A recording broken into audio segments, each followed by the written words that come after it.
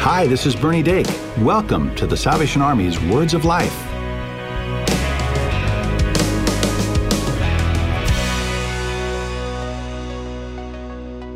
Hi, for the Salvation Army and Words of Life, I'm Bernie Dake. And I'm Cheryl Gillum. We hope you've been enjoying this series called Skeptics Welcome. This week, Ken discusses the question, do all roads lead to God?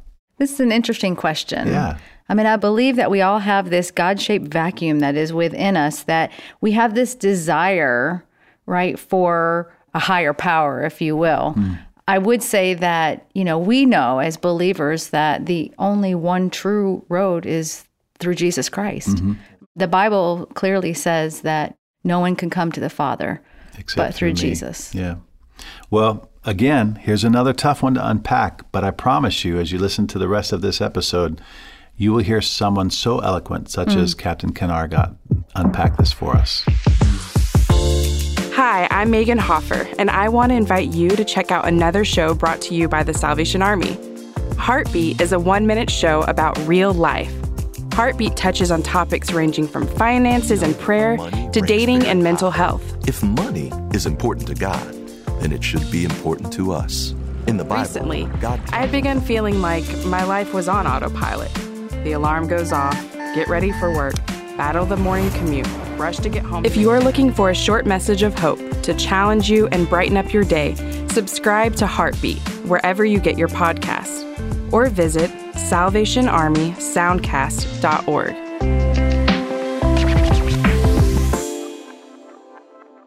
Well, good morning again. I hope that it has been helpful for you to understand that God does care when it feels like He doesn't. I hope that you can wrestle with God over these issues, and I hope that you give yourself permission to say to Him, God, it's not fair. David obviously did. That's why we've entitled this group of shows, Skeptics Welcome, because not always do we understand at first glimpse what true reality is. Sometimes we need God to hit us over the head. Sometimes we need for us to wrestle with it for a while.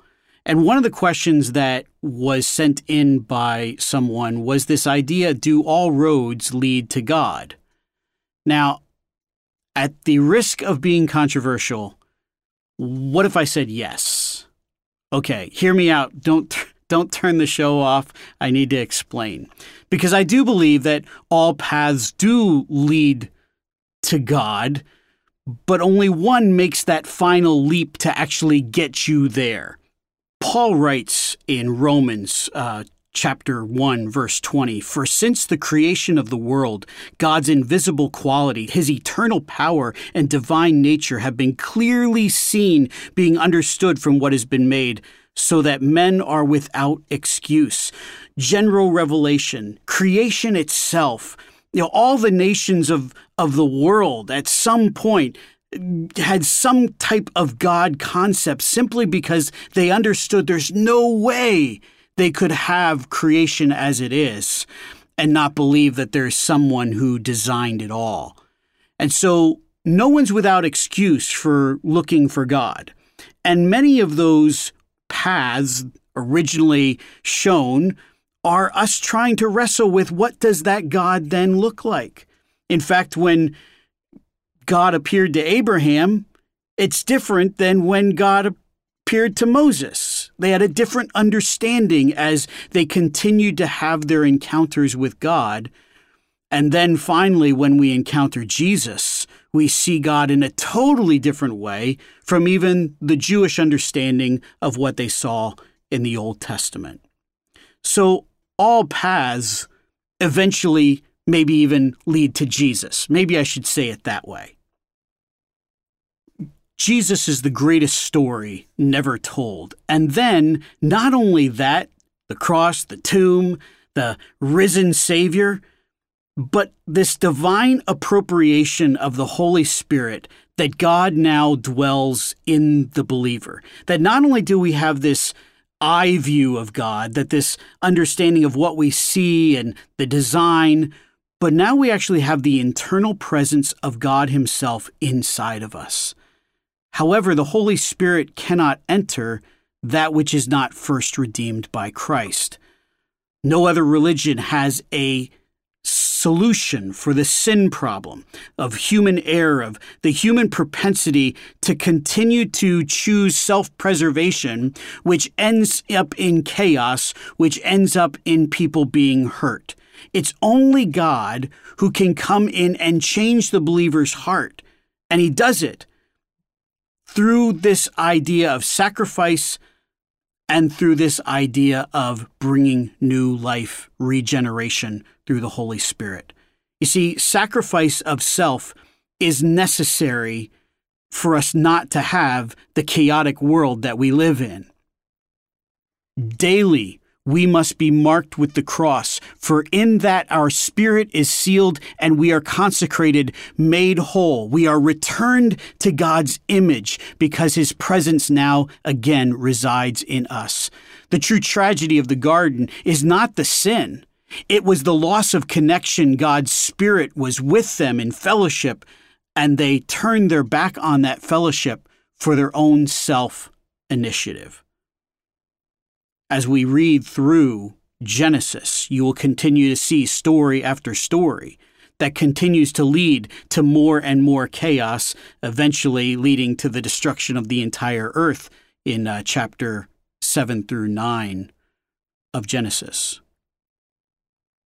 So someone might say, I find comfort in meditation for someone who might be a Buddhist or studying other ancient religions.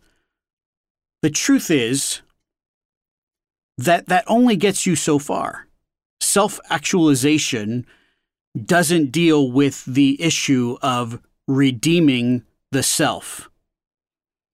The self must be sacrificed in order for God to redeem the soul. And once that redemption comes, we are then regenerated by his Holy Spirit, making us whole.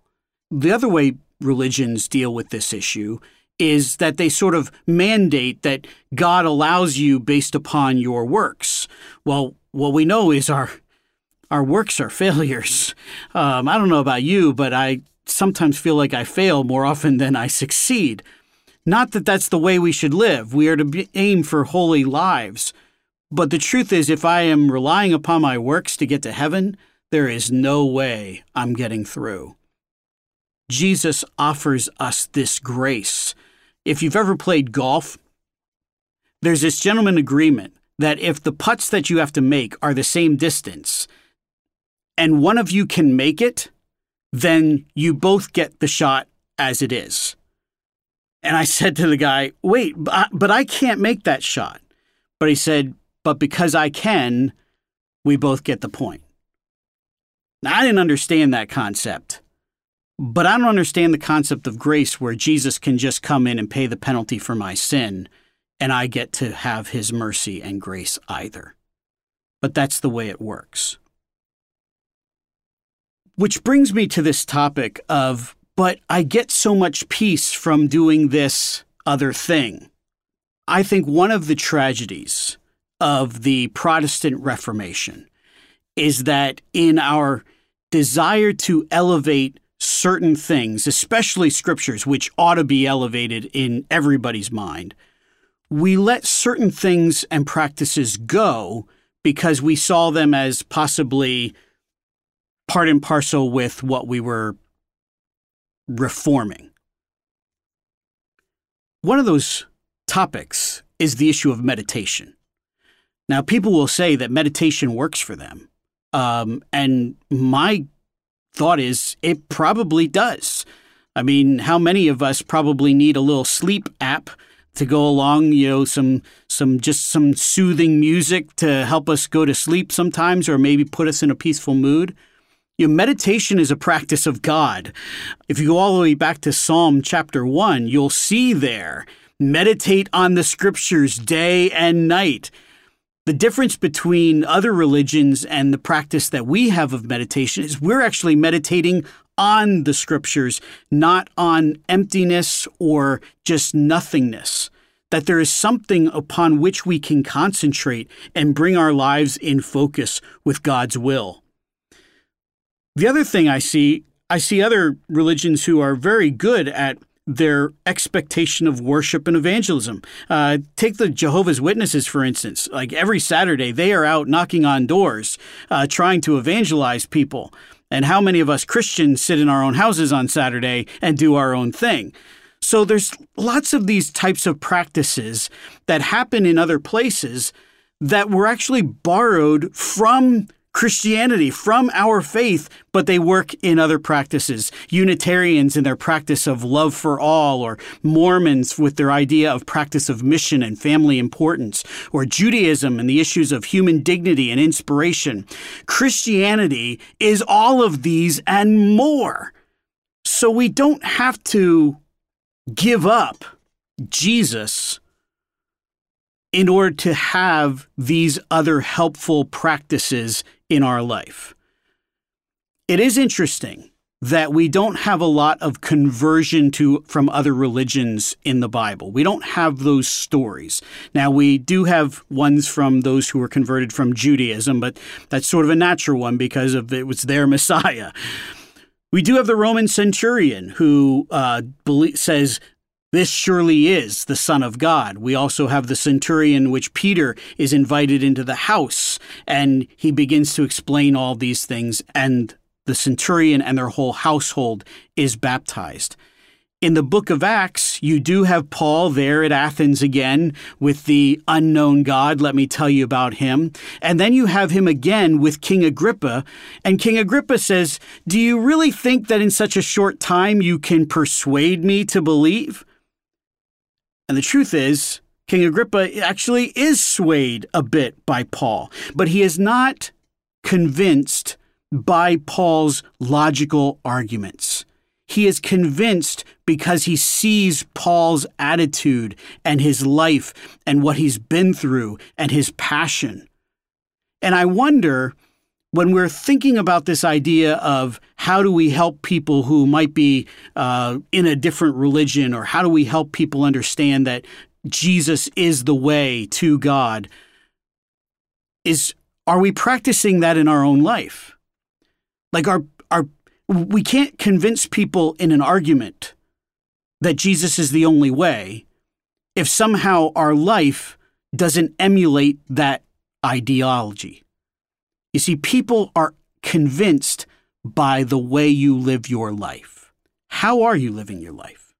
That's your challenge this week. We'll be back next week to talk about the Bible and what specifically can we believe about the Bible to be true.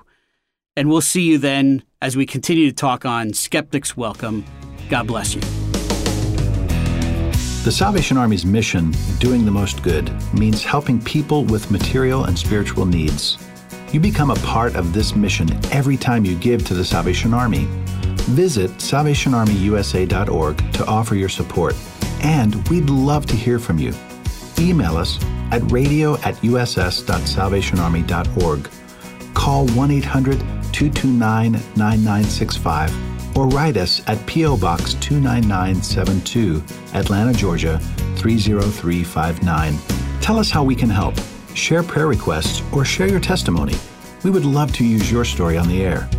You can also subscribe to our show on iTunes or your favorite podcast store, and be sure to give us a rating. Just search for the Salvation Army's Words of Life.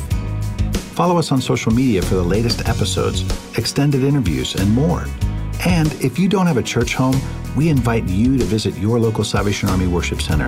They'll be glad to see you. This is Bernie Dake, inviting you to join us next time for the Salvation Army's Words of Life.